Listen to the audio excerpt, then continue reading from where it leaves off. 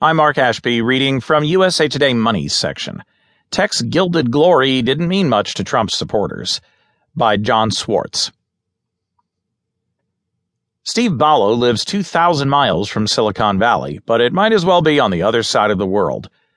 We don't have many jobs here, says Ballo, 65, a high school teacher in West Plains, Missouri, who voted for President-elect Donald Trump.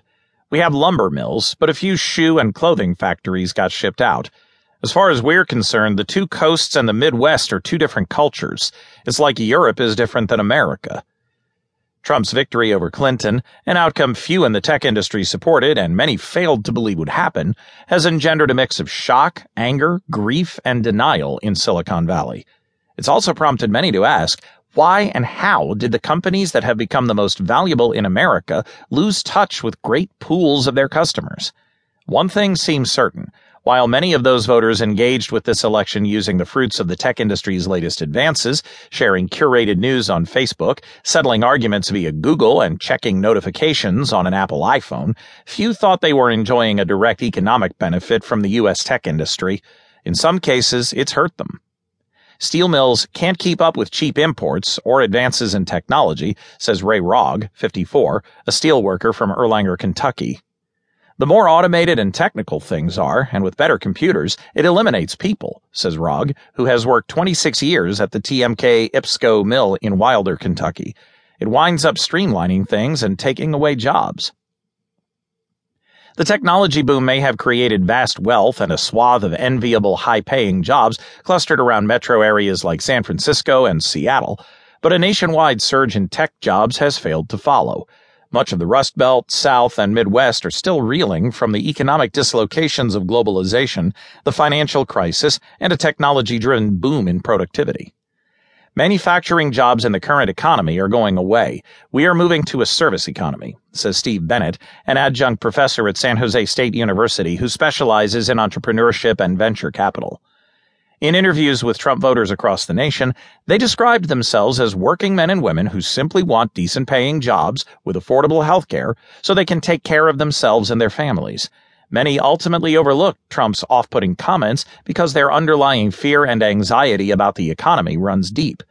Deep red, in fact. Trump handily beat Hillary Clinton 70% to 26% in counties dominated by manufacturing, according to exit polls by Edison Research. He rolled to a 60% to 37% advantage in the 121 reporting counties with the highest rates of unemployment. The success of Silicon Valley in all its gilded glory hasn't translated to jobs, as machines and on-demand work replace low- and middle-income work. Employment at computer and electronic companies has plummeted 45% since the 1990s, according to Labor Department statistics. They employed 1.03 million in the U.S. in August, down from 1.87 million in 2001. In the same 15-year period, total employment at semiconductor makers was halved to 359,000. Hardware production has shifted overseas, as exemplified by Apple's large manufacturing facilities in China and presence in Ireland, and chipmaker Micron's massive offshoring of jobs to Asia. Yet while the blue-collar voter came out for Trump, that didn't tell the full story. 48% of his voters made $100,000 a year or more, and 43% held college degrees, according to exit polls. I was intrigued by a non-establishment figure, and I agreed with his policies on immigration and healthcare, says Mika Pittman, 44, an IT administrator from Princeton, Minnesota. Automated technology and services have allowed startups to keep their workforces austere. WhatsApp had 55 people when Facebook acquired it for $21.8 billion in 2014. And tech whizzes at Amazon, Tesla Motors, and elsewhere have come up with high-end production lines in the U.S. that minimize people. Companies like Amazon and Walmart are seen as marginalizing opportunities for small businesses. Washington ignores small business, says Maxine Gutman, 56, an insurance attorney in Parkland, Florida. I support Trump for his business background. The economy was number one for me, says Randy Hershelman, 58, a technical recruiter in Dallas.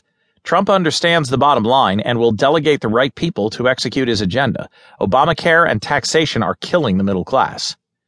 The future, meanwhile, is expected to bring drones, robots, driverless cars, and machine learning that further reduce demand for jobs. Digital technology is at ground zero of what's